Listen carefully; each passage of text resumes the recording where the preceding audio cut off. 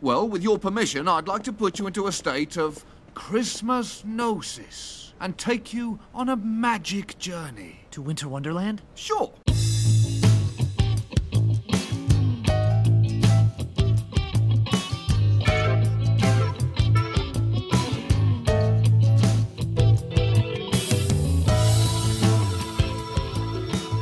Good morning, Greendale. I'm Mike. And I'm Ben, and these are your morning announcements. Today we're talking about Community, Season 2, Episode 11, Abed's Uncontrollable Christmas. Ah, excellent. And you know what time it is now that we've started the episode. It is Outsourcing Mike's Bits. I almost forgot the name of it for a moment there. We're going to get a good shuffle. We're going to get another good shuffle just to make sure that, you know, we need to get that good shuffle in. Okay, and let's see what's on top for this disastrous outsourced bit. All right, this is not a conversation whatsoever, so here's a fun little question for you specifically, Ben, apparently. If peanut butter wasn't called peanut butter, what would it be called? I wish I made that up because it is literally on there. Look at that. Okay, so if peanut butter wasn't called peanut butter, what would it be called? I would say if peanut butter was not called peanut butter, I would call it peanut thick sauce. I mean, that would be very... Nope, that's terrible. Peanut, it would be very, very descriptive, I guess. Peanut cream. Okay. Peanut stuff. Not sure if I like peanut stuff. I have a few thoughts myself, as I can rescue you from this disastrous bit. Please do. My first one that came to mind that isn't quite right is peanut mousse. It's not really a mousse. A mousse is looser, lighter, if you will. But this one I think is a good contender here. Peanut puree. Okay. I think is a don't somewhat love closer. it. Okay, don't love it. Okay. Let's workshop. I would take peanut stuff over peanut puree. Really? That's surprising to me. You've got Oreos and they've got the double stuff. So stuff. We've established stuff can be a food, right? You've got food stuffs. Well, yes, I will say that peanut butter does predate Oreo stuff by quite a bit. Well, yeah, but you didn't say I have to go back in time and like tell George Washington Carver he's wrong about what to call peanut butter. I mean, fair. It does not explicitly state you're going back in time. Is this another Back to the Future thing where I go back in time and steal the invention of a black man and claim it as my own?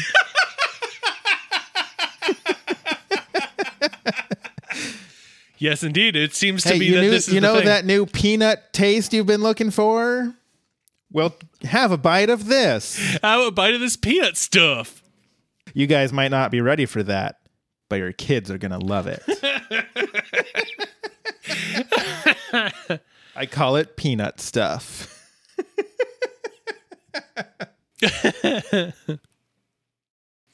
How about we go the other way instead of trying to describe it, but like Carver's peanut concoction, and then we go deep into the kind of like patent medicine area.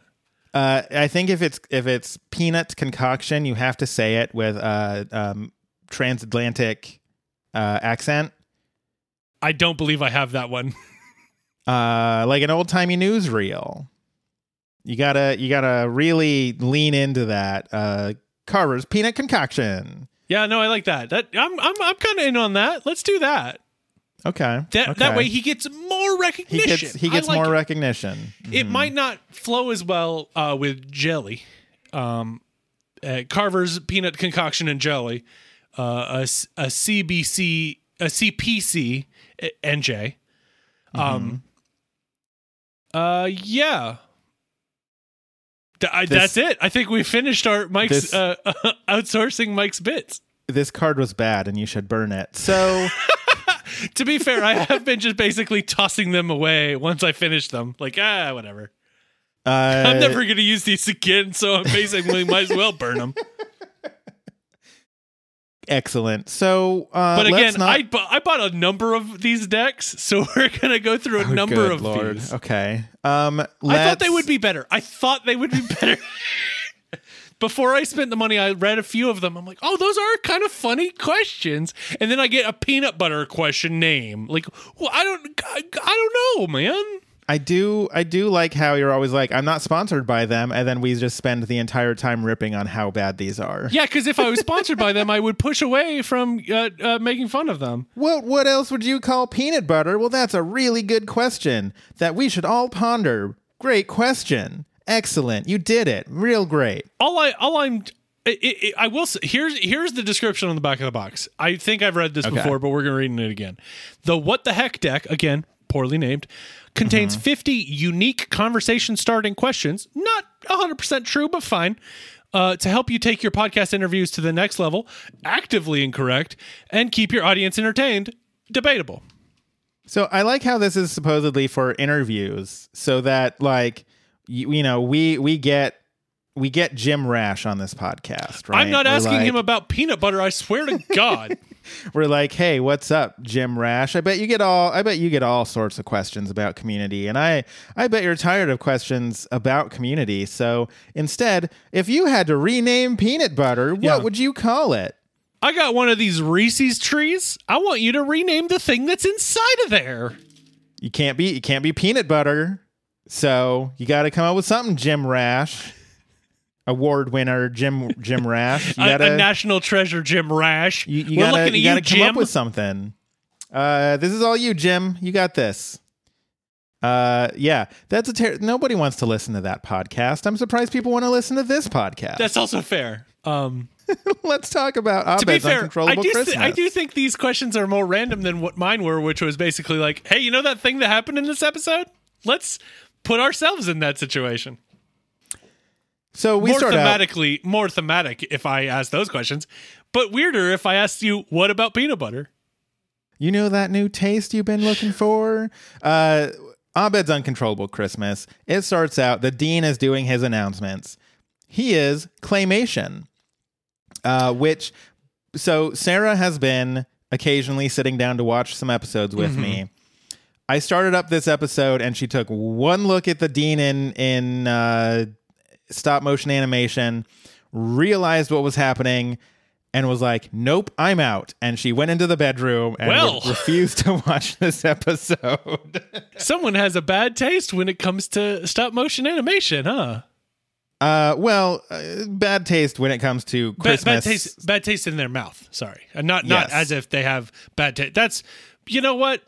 I think I've put my foot in there today already. Now that's a bad taste in one's mouth. So, but no, her birthday is literally on Christmas, and mine is 3 days before. So we have feelings about Christmas. But anyways, she was just like, nope, I'm out. So she did not watch this one. But yes, the dean is in stop motion animation. He reminds everyone that the school does not officially acknowledge any religious traditions.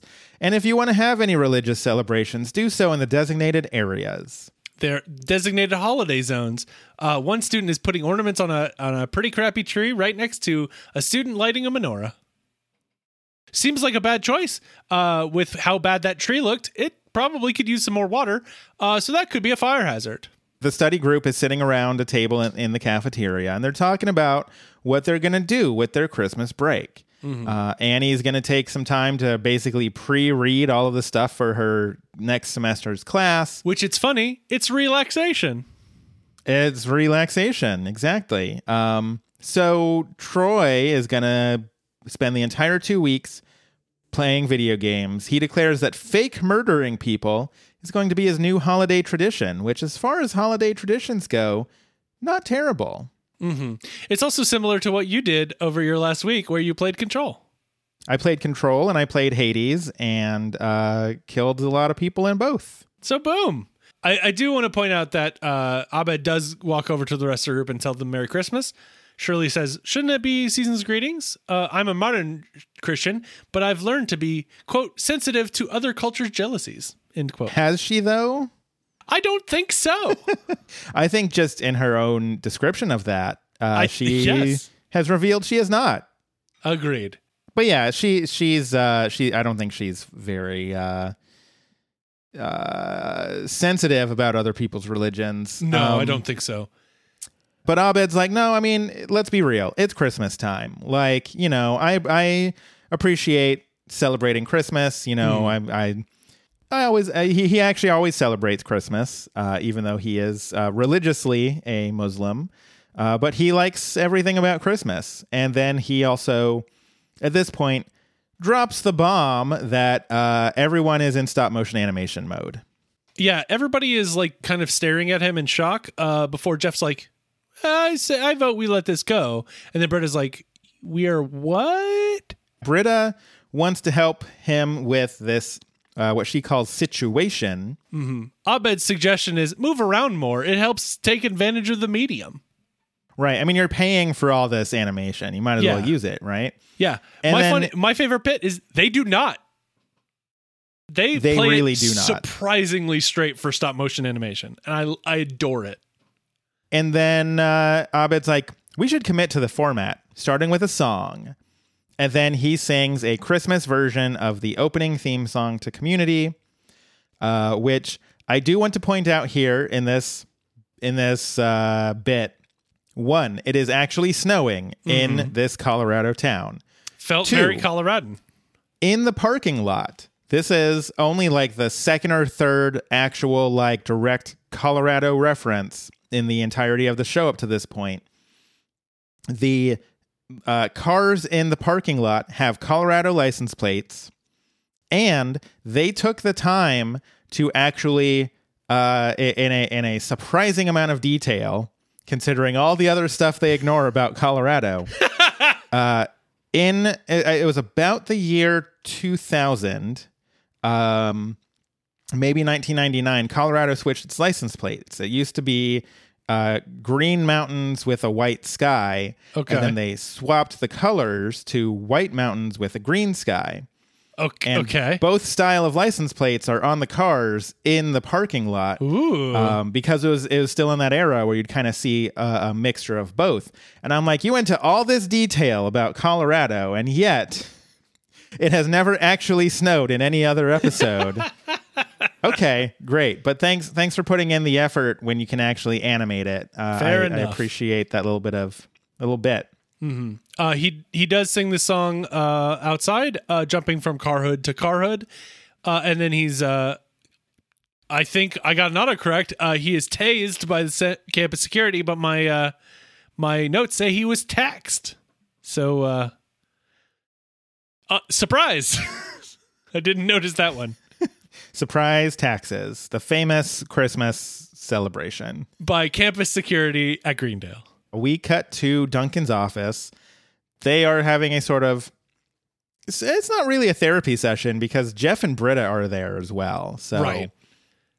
But Duncan is talking. It's kind of like he's being evaluated a little bit because Duncan does have like, how many fingers am I holding up? And are they still made of clay? And Abed's like, 3, and they're not clay. They're silicone dolls with foam bodies over ball and socket armatures, which is hilarious to me. And also very important because in my notes up until that, I kept calling them claymation, even though I'm like, I don't think they're actually like clay, but like, and then Abed's pedantic nature, I'm like, okay, I better stop calling them claymation now. Don't want to make Abed mad at me. Right. You don't want to not make here Abed on Christmas. Okay. Not on the holiest of days, December 9th. Duncan is trying to help Abed, but also help himself because, as he keeps pointing out, whatever's going on with Abed is very publishable. Right. He says that it could be publishable and asks about the memories of this morning and about the emotional crisis that caused him to take shelter in this delusion. And Abed's like, it's not a delusion. And Duncan's like, ooh, I would love to do extensive sessions with you, including hypnosis. Abed is like, that's right. I need to find the real meaning of Christmas. And then he walks out, and he's now dead set. He's got to find the real meaning of Christmas. Right. Britta stops him and says, that the dean said that if Abed doesn't get help, they might kick him out of school. And Abed's like, why would I want to go to a school that hates Christmas?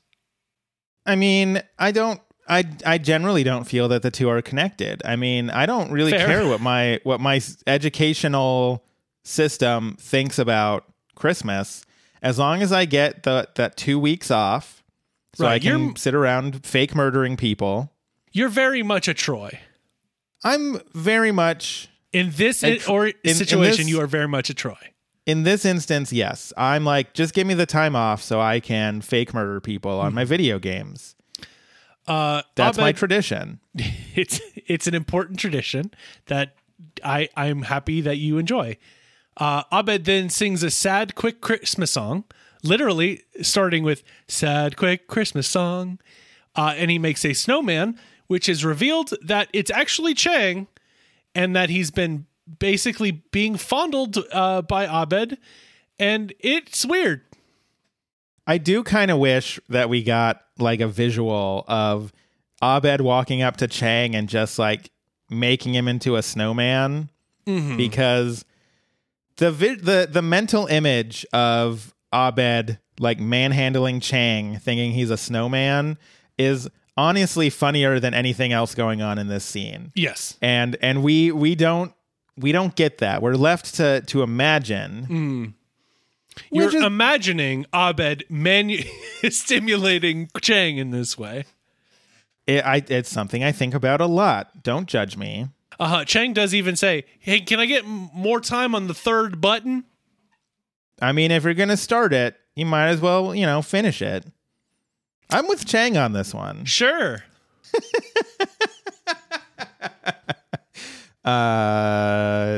Yeah, My I don't favorite have part. any. My favorite part is that he did let it happen until Abed asks, "Do you know the meaning of Christmas?" It's like, it's not getting fondled by you. And I like mean, the fact that he okay. kind of just let it go until he was asked a question. Let's say that you are walking along on Greendale campus. First off, some choices have been made to put me there, but A go lot on. of choices have been made. Then Abed. So you know who Abed is, even if he's not like necessarily your friend. But you know Abed. Everyone knows Abed.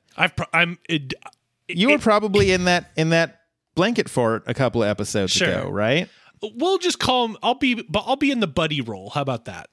Okay. I'll So be you're buddy. walking along, and Abed High comes kick! up to you. Hi-yah! He's singing a sad Christmas song, and he then starts grabbing at you to make a snowman out of you. Like I feel like you're just gonna be like, what the, like, there's gonna be a moment where you're like, what the hell is happening, right? Like, Yes, it's going to be pretty quick. I feel it's not going to be like, well, I should let this happen, or else something bad's going to happen to me. let's just see where this goes. Yeah, I'm not a Chang in this situation. I'm more of a, hey, Abed, what the hell? What you doing, bud?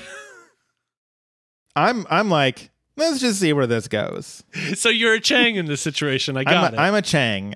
So in the previous conversation, you were Troy, and now you're a Chang. I'm usually very heavy Britta Abed. This episode, I'm apparently Chang Troy. That's a combination. It sure is.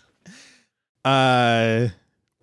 Okay. So, in the middle of this conversation, Abed gets a text from Britta. She says that the meaning of Christmas is in the study room. And so he goes off to find that. And in the study room, it turns out they're actually doing a surprise therapy session for Abed. Abed notices this and turns to leave, and Duncan says, I can stop you because I'm a Christmas wizard, and I can help you find the meaning of Christmas." And Abed just kind of stares at him for a moment, and Duncan's outfit magically changes to be a Christmas wizard's outfit. And Abed's like, "Yeah, I can see it." And so he sits down, and Duncan wants to put everybody in a state of Christmas gnosis to take him on a magic journey.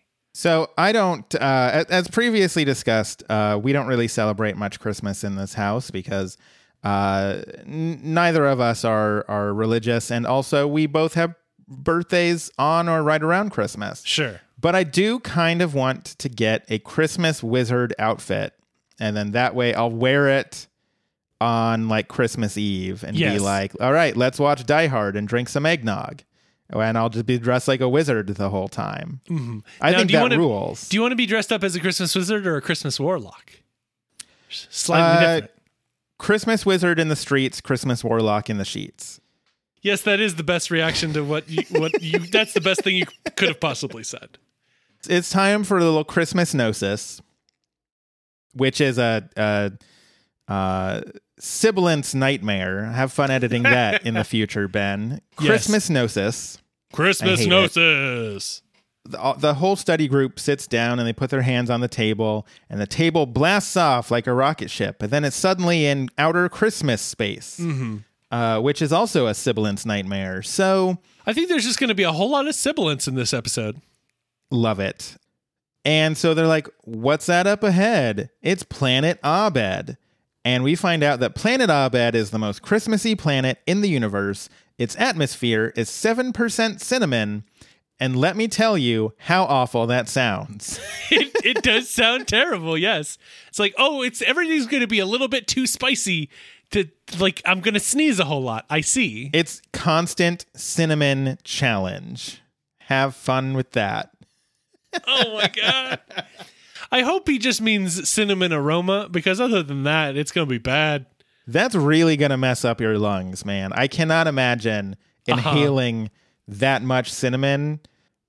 0.5% cinnamon is probably too much cinnamon atmosphere. That's also a good point. 7% is a ton of cinnamon.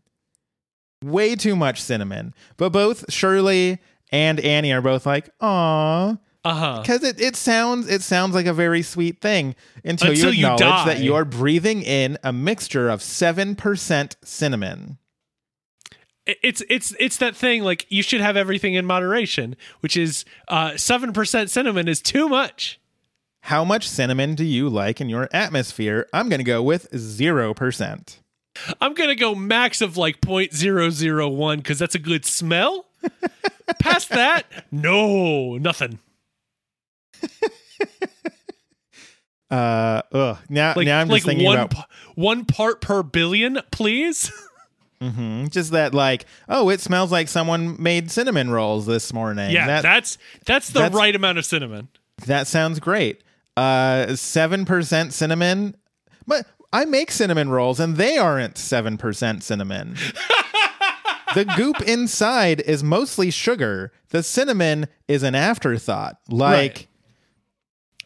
Now, you're talking 7% sugar in the atmosphere? I'm in on that. That's a different discussion. Probably also not great for your lungs. I'm None not a of this is lungologist, good. but But if I had to choose, it would be 7% sugar, not 7% cinnamon. At least I'd go down eating sweet things instead of just cinnamon spass all over the place. somebody holds a gun to your head and says, you have to choose. Do you want an atmosphere of 7% sugar or 7% cinnamon? You're going with the sugar is what Yes. you're saying. Okay.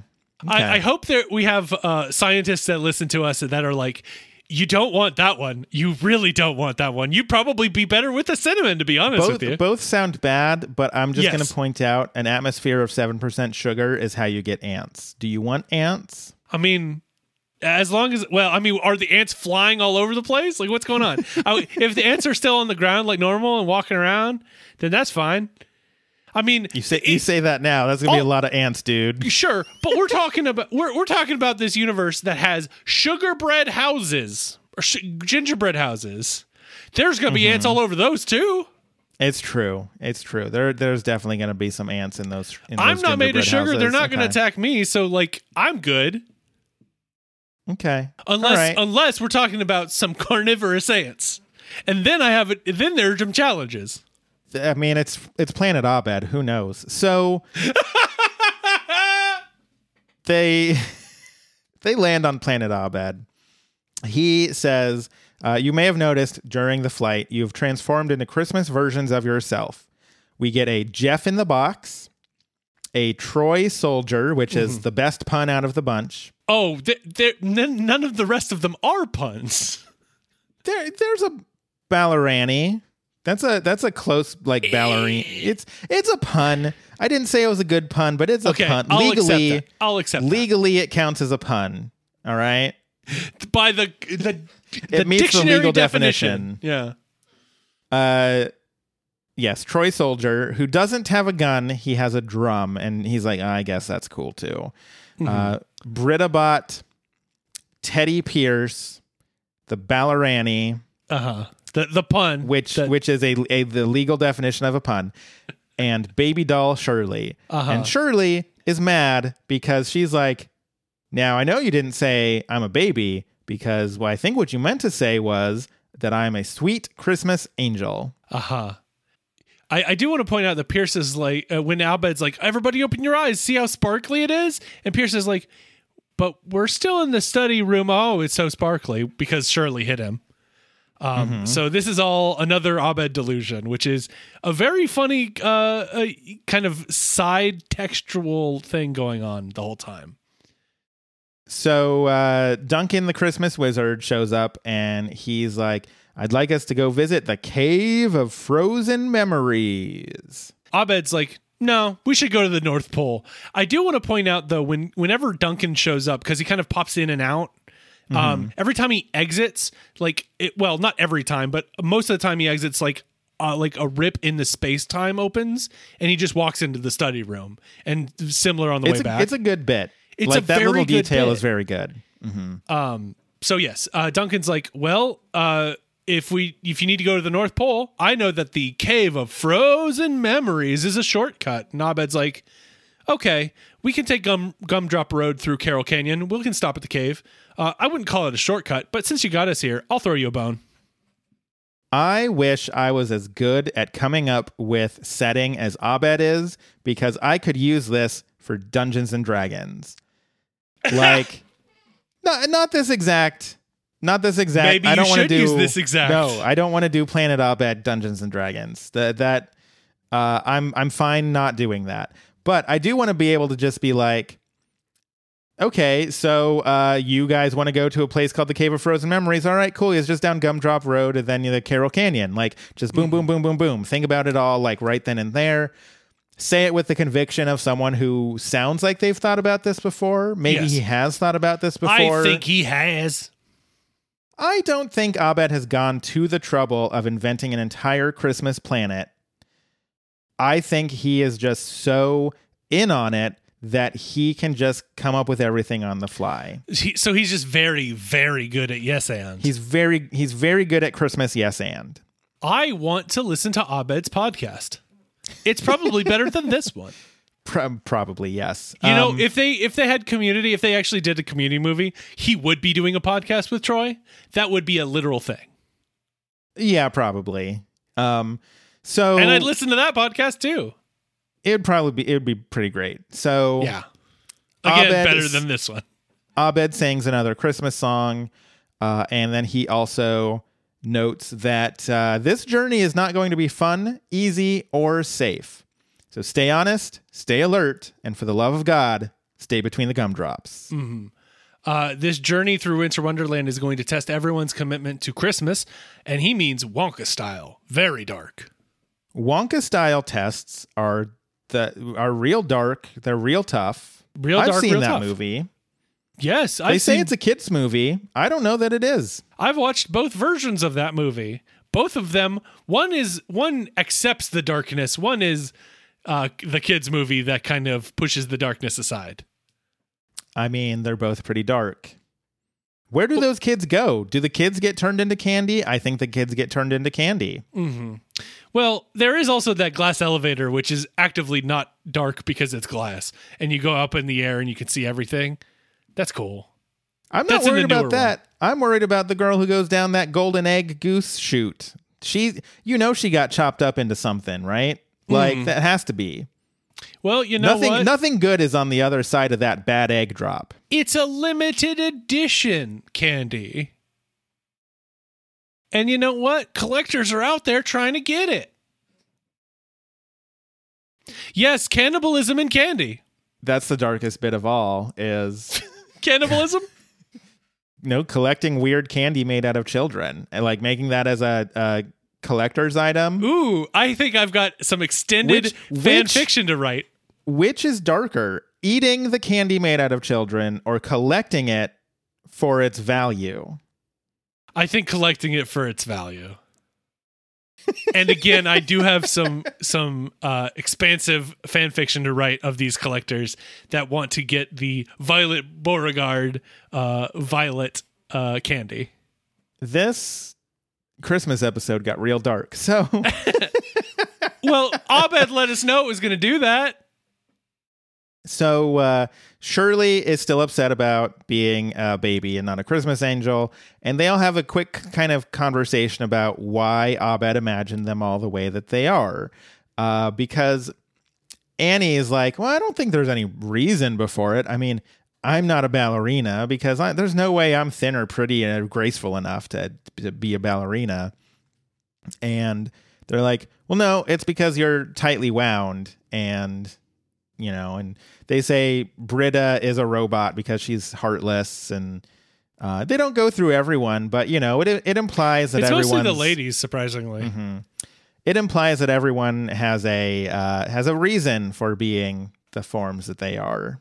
So Abed tells them to cut the non-thematic chatter so they can find the meaning of Christmas. And Shirley's like, I'm pretty sure I'm the only person who knows the meaning of Christmas in this group, and I demand respect. In this in this made-up therapy wonderland. Can I just say how much I love the phrase "cut the chatter"? Like, I always love it in movies where they're like flying around like in space combat, and then they're like talking about whatever, and someone's like, "Cut the chatter." And you're like, it's like, this is serious. Like, I don't know why I love that phrase so much. It's good. It get down to business doesn't give you the same like urgency to cut the chatter. We need to get this like line. We're all comrades. We all, we're experienced pilots. We've attacked a bunch of things in this ongoing space war, and we're all friends and compatriots. And then like the mean general guy is like, cut the chatter. We've got a Death Star to blow up or whatever. Mm-hmm. I love it. I don't know why. It's such a weird, stupid thing to love, but I do. So yes, Shirley does say she uses the word therapy. Right. And Abed is like, wait a minute. And Duncan shows up and freezes Shirley with his wand and ejects her from Planet Abed with a remote control Christmas pterodactyl. I love his delivery of like, I'm just going to make stuff up and Christmas pterodactyl. And I am ejecting her from Planet Abed with a remote control Christmas pterodactyl. It's very good. And then Abed sings what I called an Oompa Loompa song about Shirley being ejected. Swaddled in her diaper, high upon her throne, the queen of Christmas babies thought that Christmas was her own. Yes, I called it a Wonka style song. So samesies on that because we both got like led down the same path by Abed calling it Wonka style. Abed very specifically was like, this is the route it's going to go. This is a stop motion Christmas thing, but also it's got a heavy dash of Wonka in it. Mm-hmm. So be prepared for that. It definitely thematically does that because systematically people get removed from the party. And look, if I'm going to be part of a party where systematically we get removed, I want someone to sing a song about why I sucked so bad that I had to be removed. That's fair. Like, that is the least that I am owed, I feel. I have some expansive fan fiction to write, and then now I have some songs to write for my new D&D campaign. My PTO is going to be full of these projects. Excellent. Surprisingly, I will do none of them, and I will play video games instead. I mean, you could be like me, who programmed a bot to take all my tweets and turn them into title cards from Frasier. That's what I did with the very start of my PTO last week. It's very good. It's such a dumb project, but I did it. You should follow it. I had the time to do it. You should, if you're listening to this, which I don't know if you still are, who knows? You should follow it. I believe it's FRAJ_ETC. Yes, it is. Please do. It takes one tweet of mine an hour, assuming I've tweeted, and it turns them into title cards from the television show Frasier. As somebody who hasn't watched a ton of Frasier, I am a big fan of this Twitter bot. So at this point, some humbugs start flying in, a whole big swarm of them. Yeah. Abed says everyone needs to stay sincere because they are attracted to sarcasm. Right. Jeff has already been on the record to want them to hurry up because he has a woman to sleep with. And he's being super sarcastic. It's like, oh, somewhere Tim Burton just got a huge boner. And it's like, oh no, I'm a terrible person and I'm just going to go get laid. And then he becomes a skeleton of a Jeff in the Box. Which is a challenging visual. It's a very challenging visual, yes. And then Annie sings the song this time. And I'm kind of just assuming you're going to splice it in. Yeah, I'll probably splice in most of the songs because I'm not going to sing them. I didn't write them down. Yeah, I did not write them down either. I'm like, this will be fine. Bitter, shallow hipster, sweater, matching socks. Christmas needs more presents than a haircut in a box. We cut to Carroll Canyon, where there's like creepy vine plants all along the walls, and they are all singing public domain songs. So this montage is not going to cost us anything. Right. And they do this instead of producing oxygen, which seems useful if you have 7% cinnamon atmosphere. But who do I know? Britta starts talking about how Jesus was born in the middle of April, and the church moved Christmas to December to steal the solstice from the pagans. And Abed's like, well, why don't you sing a song about it, Britta? And Britta's like, I don't sing. And Britta's like, does that mean you're going to eject me for not loving Christmas enough? And Abed says, not for that. You know, as someone who doesn't, strictly speaking, love Christmas, I appreciate that Abed is not like, that is a punishable offense. Like, it's nice that he has sort of a live and let live attitude on that, because not everyone does. Right. So they finally do get to the cave, and guess who shows up again through a tear in the space-time? It's Duncan. And he says this is a safe place to observe suppressed experiences without being affected by them. Abed's like, okay, well, could you show me how it's done? And Duncan looks into a big block of ice, and he's like, yep, I'm looking at my 10th Christmas. And that I can see it. All right, you try. And Abed asks some continuing questions of like, well, I can't see it. What's it like? How do you know it's you? And Duncan starts naming like, oh, there's a portrait of a forest over the sofa. I'm reading Paddington books. My mom always used to give me Paddington books. And Duncan and Abed's like, where's your dad? It's Christmas. Where's your dad? And Duncan's like, we don't know. We never know. My mom won't stop crying. And then he just realizes what he just did, goes stock still and just walks out and opens a door in the cave to go back to the study room and closes it behind him. They're like, well, we don't have our Christmas wizard. And Abed says, we don't need him. We never did. Initiate self-destruct. And yeah, so we don't need the cave either. He pulls out a panel on the wall and pushes some buttons, and the cave starts self-destructing. Mm-hmm. He opens up a slide in the floor that says, we can take this slide to Pine Tree Station and hop on a train to the North Pole. There's an icicle on the floor. He just kind of pulls back a little bit, and it opens this hatchway, which is kind of funny. He says that the wizard didn't bring us here to find the meaning of Christmas, and I can't have anyone come along with me who was on his side. And so one by one, they're all like, yeah, we obviously Troy is immediately like, yeah, you got this. I'm here for you, bud. And Annie is, of course, also in. Mm-hmm. Even Pierce is like, I mean, I came here for the cookies, but sure. And he just kind of falls down the slide like, whoa. So Pratt falls till the end. Britta gets rejected because he's like, no, you didn't do this to help me find the meaning of Christmas. You tricked me to try to get me into therapy. And so that lying, that's why you're getting kicked out. Right. Britta is pleading that, I'm trying to save you. You're going to get kicked out of school. And then Abed sings a song. Britta, but programmed badly. Wires with fraying ends. Functioning mad and sadly. No faith in herself for friends.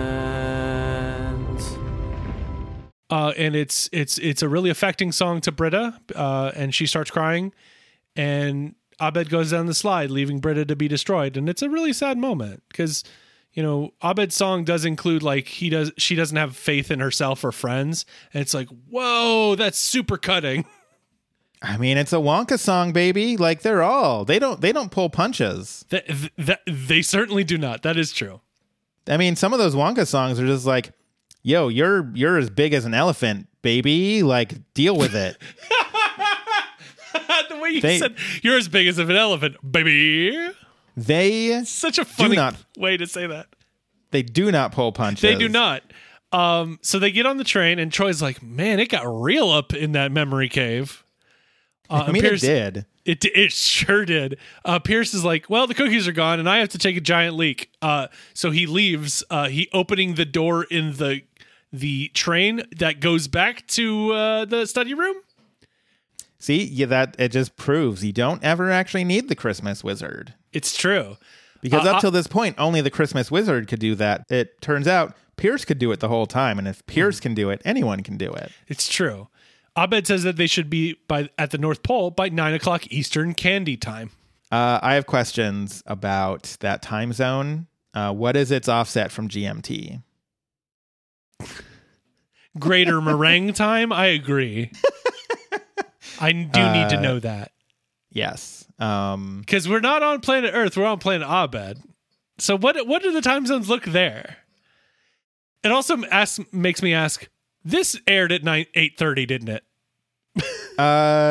Probably. I mean, it feels like this aired at 8:30 and they're like, wink. Community did that kind of stuff all the time. And I mean, because this canonically takes place on December 9th, and this also aired on December 9th. Right. Like, they loved doing stuff like that. So I think you're probably right. Like, it probably aired at 8:30 Eastern time. And so it was like, yeah, we should be there by 9:00. Wink. They do pass by the Menorah Mountains and Jehovah Witness Bay. Which I love that Abed is just like, yeah, let's have a whole Jehovah's Witness Bay. Like they don't celebrate holidays, but like they can have a bay here on Planet Abed. That's true. Fine. Annie says that this is nicer than all the Christmases she's ever celebrated.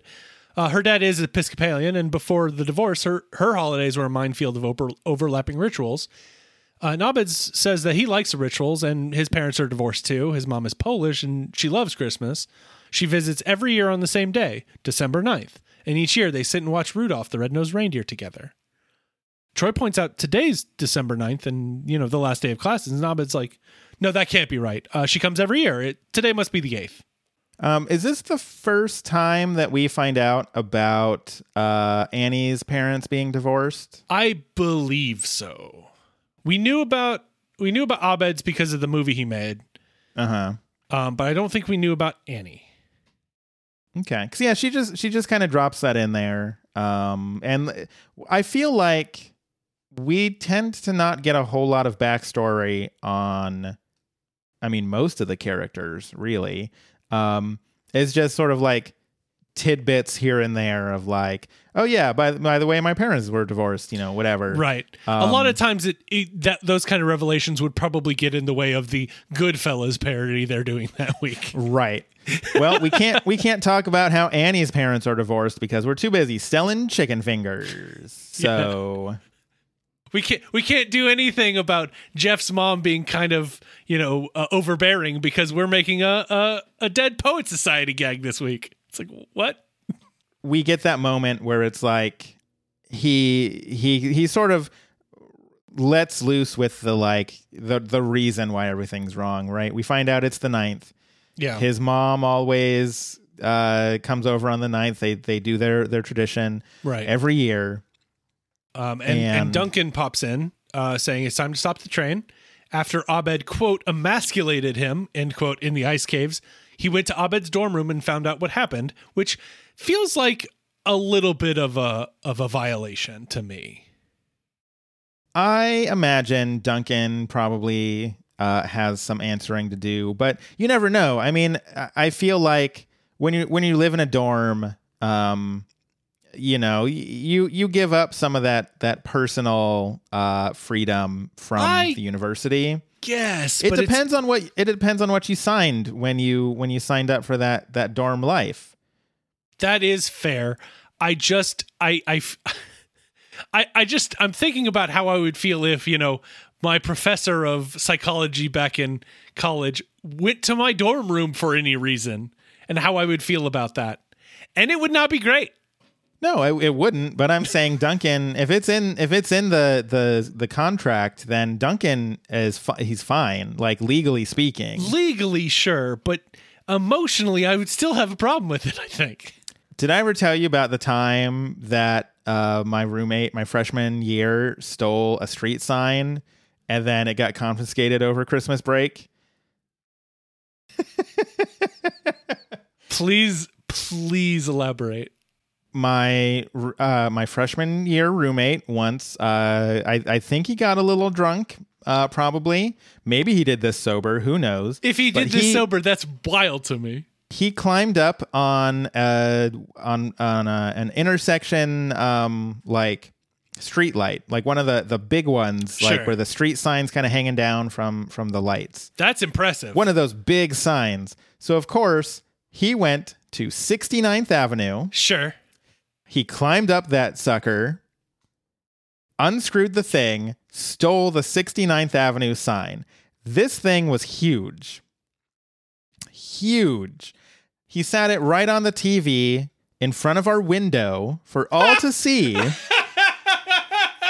And it was just there. It lived there for like 2 months because goodness. he stole this thing, and he showed it off to this Mormon girl that he had this huge crush on, and she thought it was the coolest thing.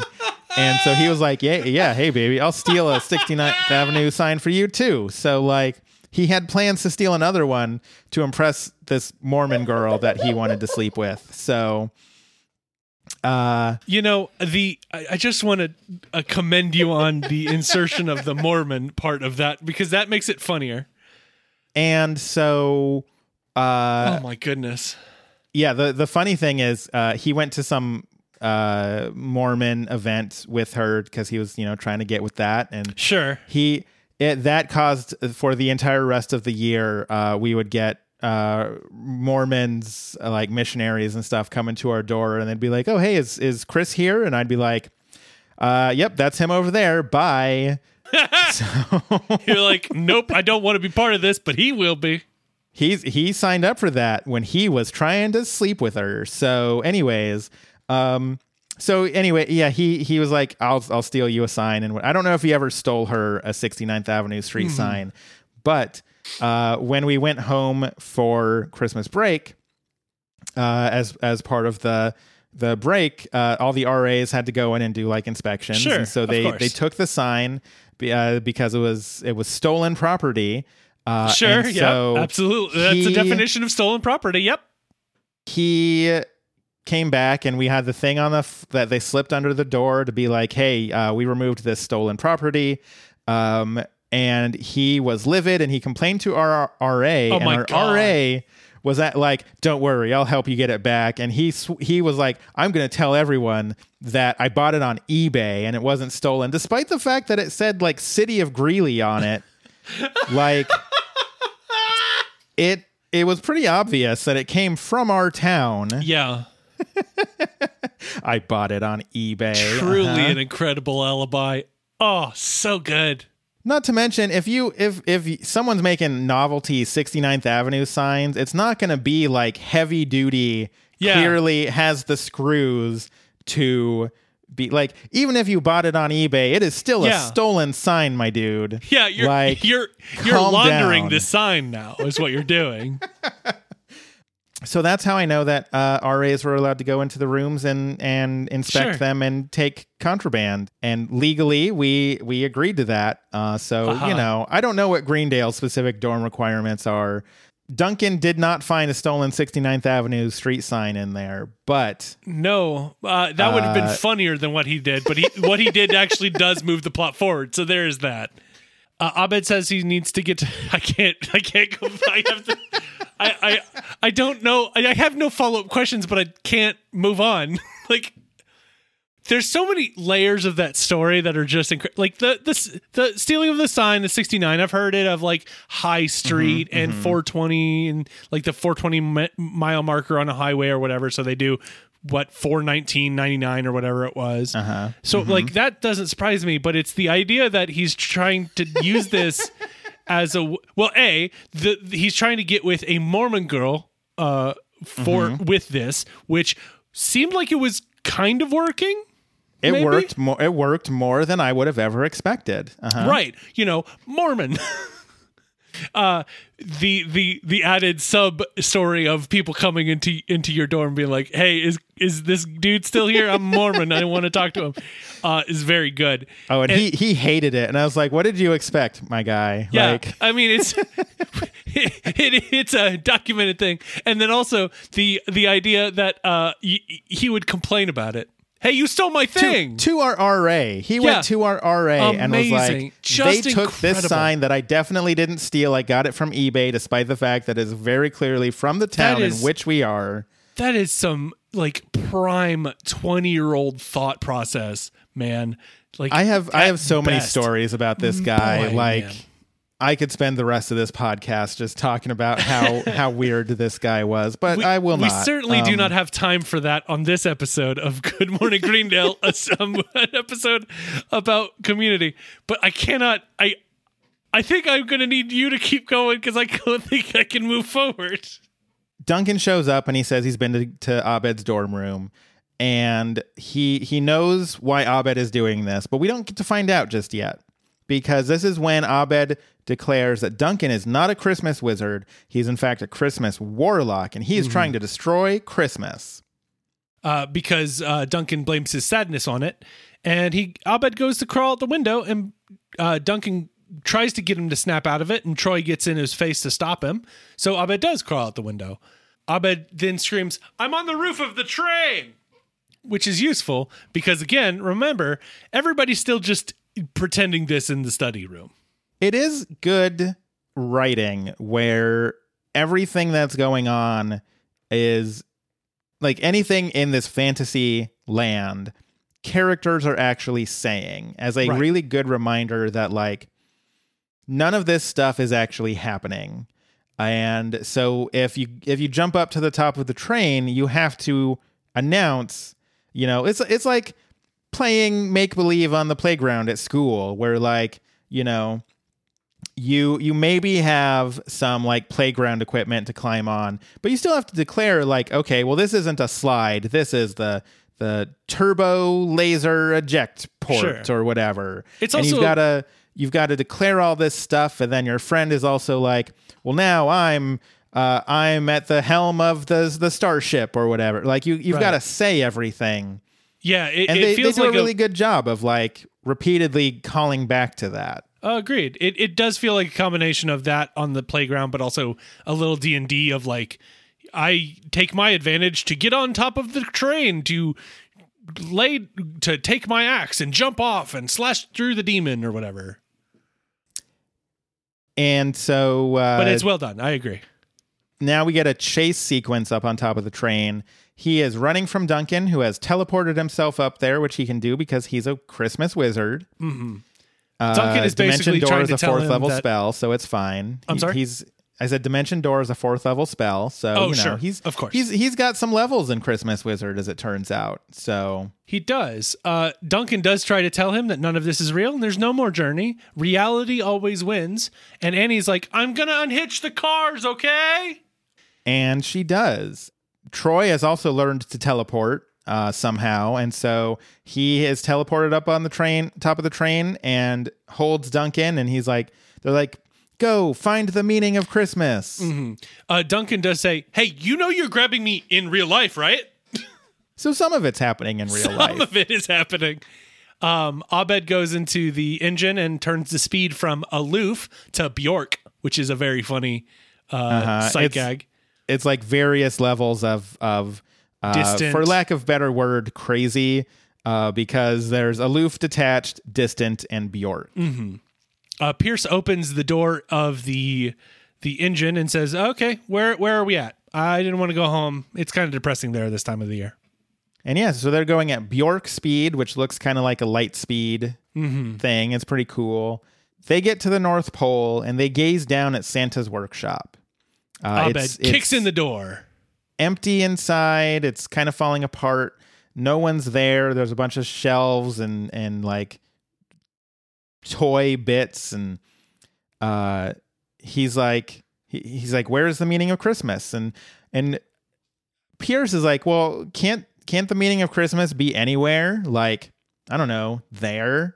And sure enough, he points at this box that says it's wrapped up nicely. It's got a tag on it that says the meaning of Christmas. And I don't mean to dive into like a half second of visual information, but the way that he's looking off in one direction and points in another really indicates to you that, you know, Abed has kind of in his mind directed his hand to exactly where it needed to be, but didn't do any of the other modifications. It's like, because in the real world, like probably Pierce is just kind of like, I don't know, there.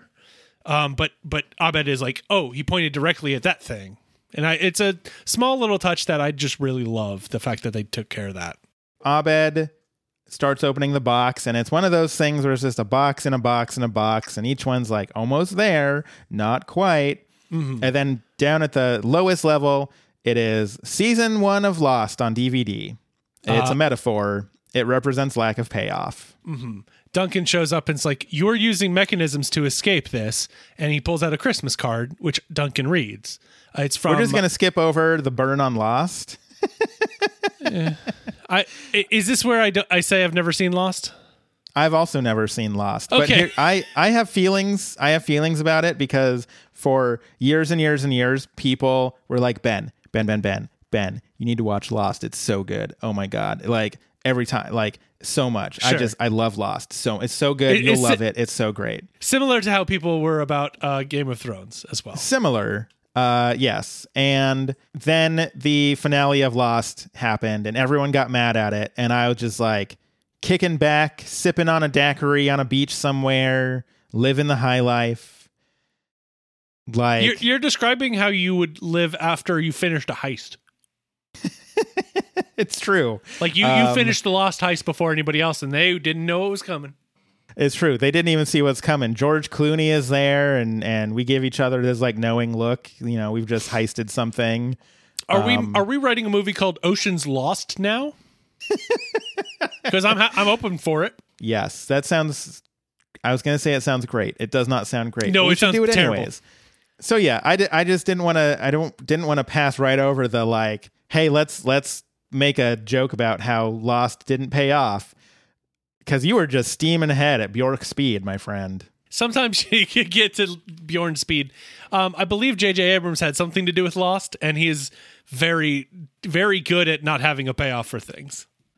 It's sort of his. Michael Bay's got explosions. J.J. Abrams has lack of payoff. Yeah, it's setting up these interesting thoughts and like questions and being like, well, those were fun, huh? Those are sure some questions. All right. Let's give Chewbacca his medal. We've been doing a Star Wars rewatch, and we just watched The Last Jedi yesterday, and it's very good. I love The Last Jedi. Agreed. Yeah. The one scene which is like we did this recently as well, and there's that one scene where Holgo makes her decision. Laura Dern, of course, Treasure. She makes that decision, and the way that it's filmed and shot, or I guess not filmed, but shot, whatever, designed and sound designed is the cinematography. Cinematography, the sound design kills me every time. Oh my! It's so good. I literally when we were watching, I almost started tearing up a little bit. Like it hits. It's so good. It takes my breath away how good that scene is. Anyway, this is not The Last Jedi. We have one more to go, and it's The Rise of Skywalker, and I'm like, I remember I've seen it once. I remember it was a movie. It sure was. I don't know how I feel about, like, I don't know if I'm excited for it. I was real excited to get to The Last Jedi, and we watched it, and it was good. Mm-hmm. And next up, it's more J.J. Abrams. And this time, he gets a conclusion. They gave him the conclusion. Why would you do that? They did give him the start, which is probably not a terrible decision. See, that's how you should do it. You should give J.J. Abrams the start so you can raise all these questions and then take it away from him and be like, now somebody else answers those questions. Yeah, somebody that's good at answering them can now answer them. That being said, if you haven't already seen Knives Out, it's very good. I know I think you have. I haven't seen Knives Out. It's been on my list for a while. It's very good. It's by Ryan Johnson, the same guy who did Last Jedi. Oh, yeah, I know. That's why it's been on my list for a while. I finally convinced Stacey to watch it, and it's very, very good. So, anyways, Lost aside. See, I was trying to keep going because I knew we were going to get down that rabbit hole, and then we did. So, Duncan shows up, and this is when he's like, this is what I found in your dorm room. It was this Christmas card from your mom. He reads it aloud. It says, Abed, I can't make it this year. I have a new family now. You'll meet them one day. You're a man now. Take care of Dad. Wash your dupa. I looked up dupa. Okay. It is Polish for ass. I imagined as much, which I love. I don't think I ever put enough thought into it because for some reason I was always like, well, it's weird that you want to wash the grandpa because that's what I assumed his nickname for grandpa was, dupa. Which would I be assumed it was butt. Which is first off, is a wild choice by my brain. But second off, now that I know what it actually is a very rude name to call your grandfather. He knows what he did. Yeah, so that's why I'm going to be Peepums. I don't have a grandfather name, and that's fine. Abed freezes up when Duncan reads this, just like when baby Shirley got frozen up. Mm-hmm. Duncan is like, see, this is what Christmas does to people. We put too much meaning into it, and it lets us down. And at this point, the study group shows up. All of them, they're back, and they're like, no, we don't believe that. They say some saccharine stuff about Christmas. Yep. And then follow it up with, point your magic Christmas weapons at him. Duncan's like, it's ridiculous that you're enabling this delusion. And Jeff tells him that that's Christmas. And then they sing a song while they attack Duncan. And Abed slowly thaws. The only note that I have about that song is that Shirley, of course, makes her bit. And for a huge percentage of this God-fearing planet is about the birth of Jesus Christ. And then Jeff's like, for the rest of us, it's just a time to be nice and kind. So yeah, Abed's ice melts, and then Annie summons the Christmas pterodactyl to hoist Christmas wizard / warlock Duncan off into the sky, and then she initiates the self-destruct sequence on the pterodactyl, which Duncan's even like, that seems a bit, and then explodes. Now, my question is, why does everything have a self-destruct on Planet Abed? I mean, if you need to make a quick getaway, it makes sense to me. Okay, fair enough.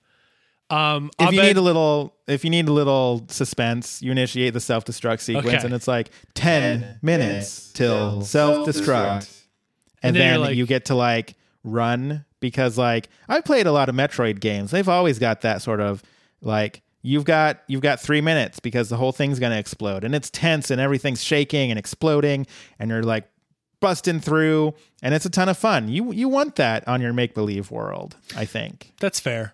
Abed determines that the meaning of Christmas is the idea that Christmas has meaning, and it can mean whatever we want.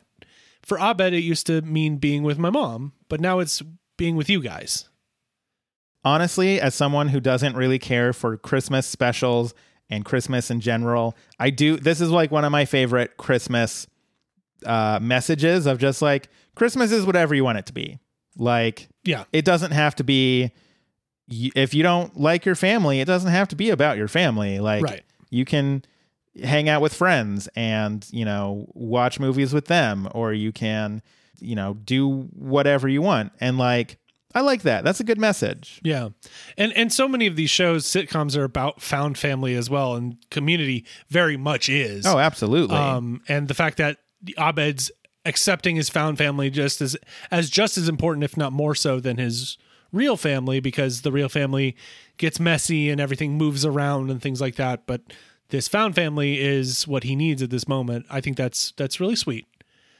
We then get a big group hug, and it zooms in on Abed's eyes, and then it zooms out, and they're back in the study room, but they're still in stop motion. You kind of assume that that's the moment in which everything would turn back into real people. And I really like that subversion of that trope. Right, because he's even like, I feel so much better now. I guess we don't need to keep the stop motion going anymore. And Britta, of all people, is like, well, why not just keep it going for the rest of Christmas? And so they do. And then we get sort of an outro sequence where the Dean and Duncan are doing some shots. And the Dean's like, do you ever just sometimes want to just, get an urge to go, Merry Christmas? Like the Dean drunk. Obviously loves some Christmas. Sure. He's also drunk.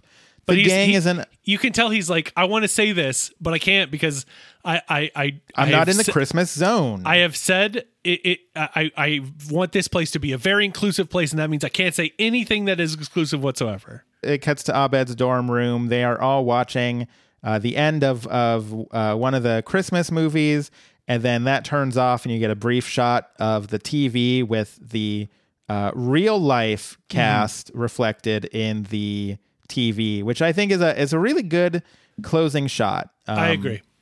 I think it's a really smart idea too, since you have the entire show in stop motion and then just a brief moment of seeing everybody's like actual human faces. Mm-hmm. And then that takes us to the tag, which they're still in stop motion, but this time it is Troy's doing, because he always liked the way that fake food looked on those animated shows, and he really wanted to try it. Mm-hmm. Troy says it's weird that, I believe Abed says it's weird that he sees it too, and Troy's like, we're weird like that. And then they switch heads. And then they both go Troy and Abed in stop motion, and then that's that. So that's that. That's the end of the episode. And that means that it is time for Grades.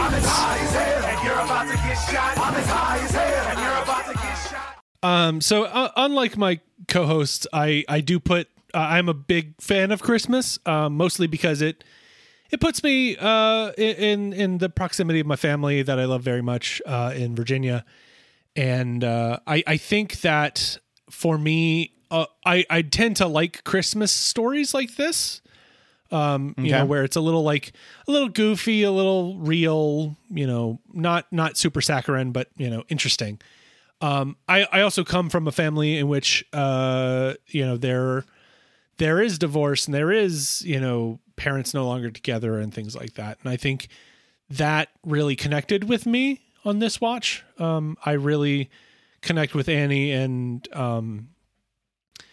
less so with Annie, but more with Abed about like, I have a tradition with my family but my family is moving on and they are doing something different. And I need to react to that. In fact, like my family has always done Christmas in Blacksburg, but recently we've been starting to do Christmases in Asheville, North Carolina instead. Because it's easier for some of my cousins who have children to do that. And I understand. And it went down there and it's nice, but it's not exactly what I was, but that noting that change and how you have to react to that is a really interesting thought around Christmas, because Christmas is such a ritual.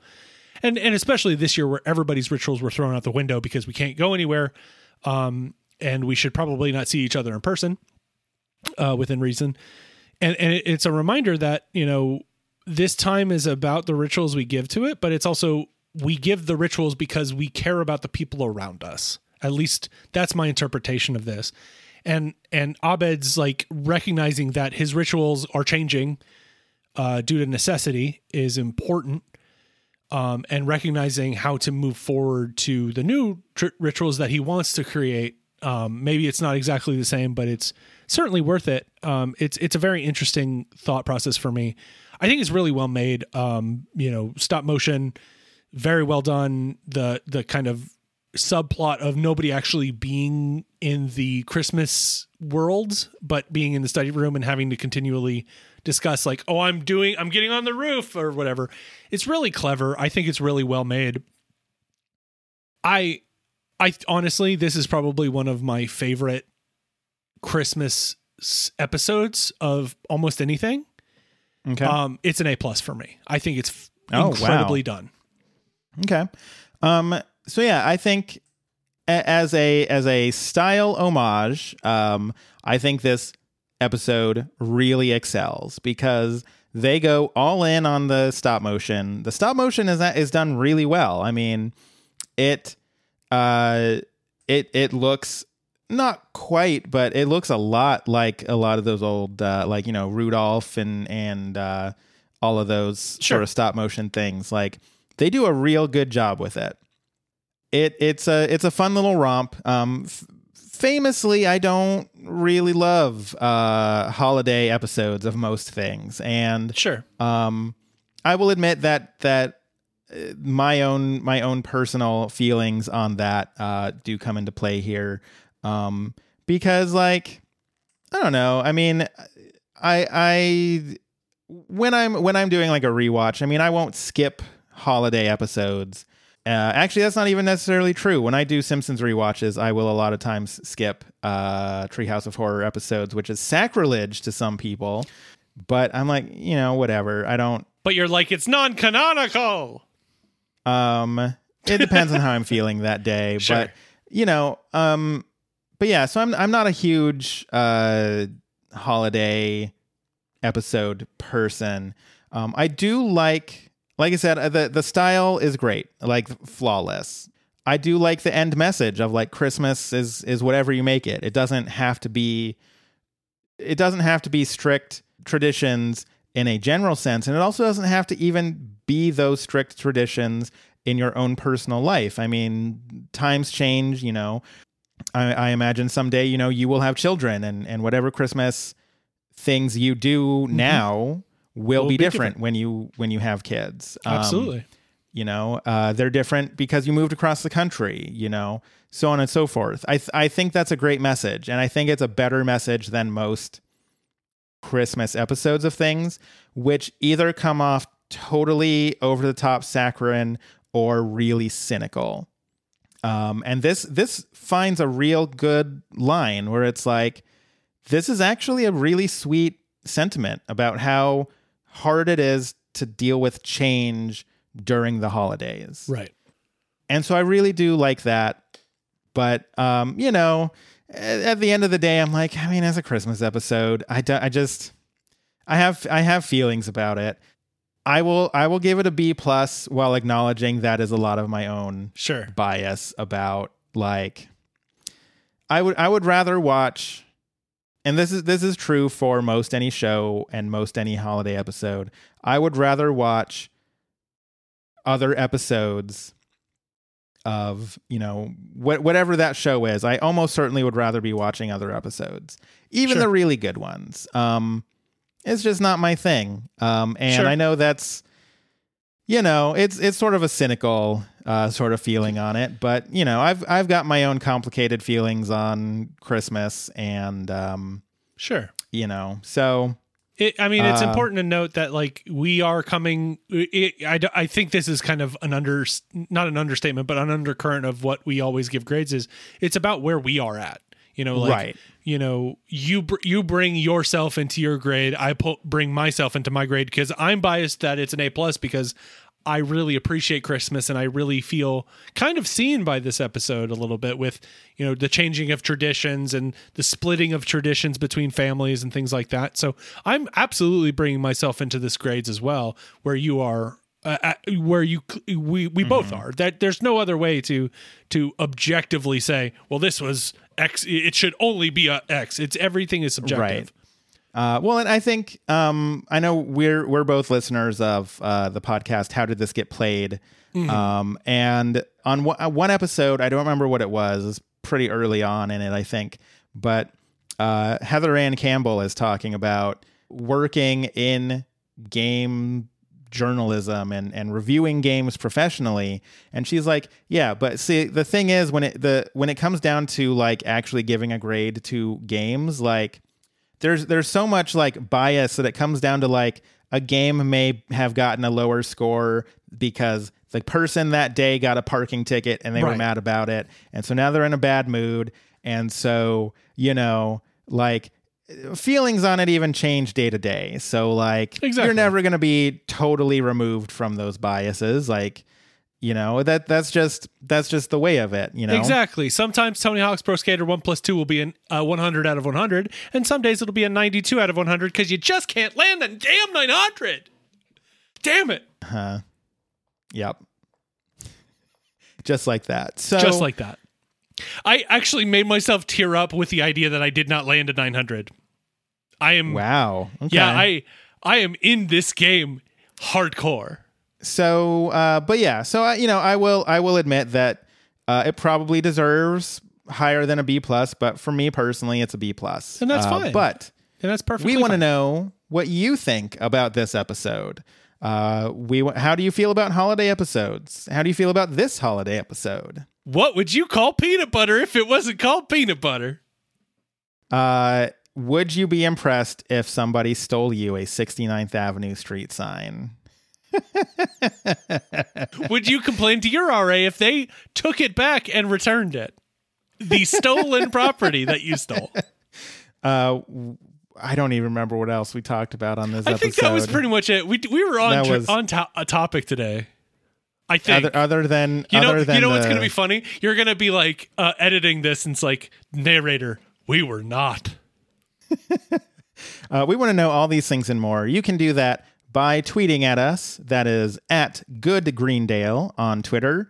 You can find a contact form on our website, goodmorninggreendale.com. It's got a link to a form. It'll send us an email. We'll read it on the air if you, as long as you don't use too many bad words. And as if we can't just not say those. No, we have to say all of them. You can also find a link to our Patreon page. If you want to support us through Patreon, you can do that. Like a couple of new Patreon patrons we've got. Whoa! We have 2 new Patreon patrons. So thank you to Kirk Friesen. I don't know how to say that. I apologize to you, Kirk. Thank you. And also... we have a new Patreon patron in Commander M. So thank you, Commander M. We appreciate your support. If you would like to support us, like I said, there's a link on the website, or you can just go to patreon.com/backtofuturama. We are there. We have some bonus content, and we do live episodes for $5 Patreon patrons and all that fun stuff. And if you, for whatever reason, can't or won't or don't, that's fine too. This podcast itself will always be free. Yes. And if you listen to it, that's plenty for us. Yes. So. Thank you for coming to the end of these. As always, we say a lot of wild stuff. Go ahead. Can you imagine being like, I want to listen to this podcast about Community. They're talking about peanut butter? What? Why are they talking about peanut butter? Yeah, if you didn't turn off because of our enlightening discussion about peanut butter, we really appreciate your listening. We know that times are tough. You know the usual 2020 things that you've heard from everybody else. We really we love that you listen to us. We hope we're making you smile. Whether or not you can support us or not, we love you guys, and stay safe. And that will do it for us this week. Until next time, when we're talking about yet another great episode of Community. Mm-hmm. I have been Ben. I have been Mike. That was a little vampiric there. I wish you luck. I said luck. Is that... You did say luck. Uh-huh. It's fine.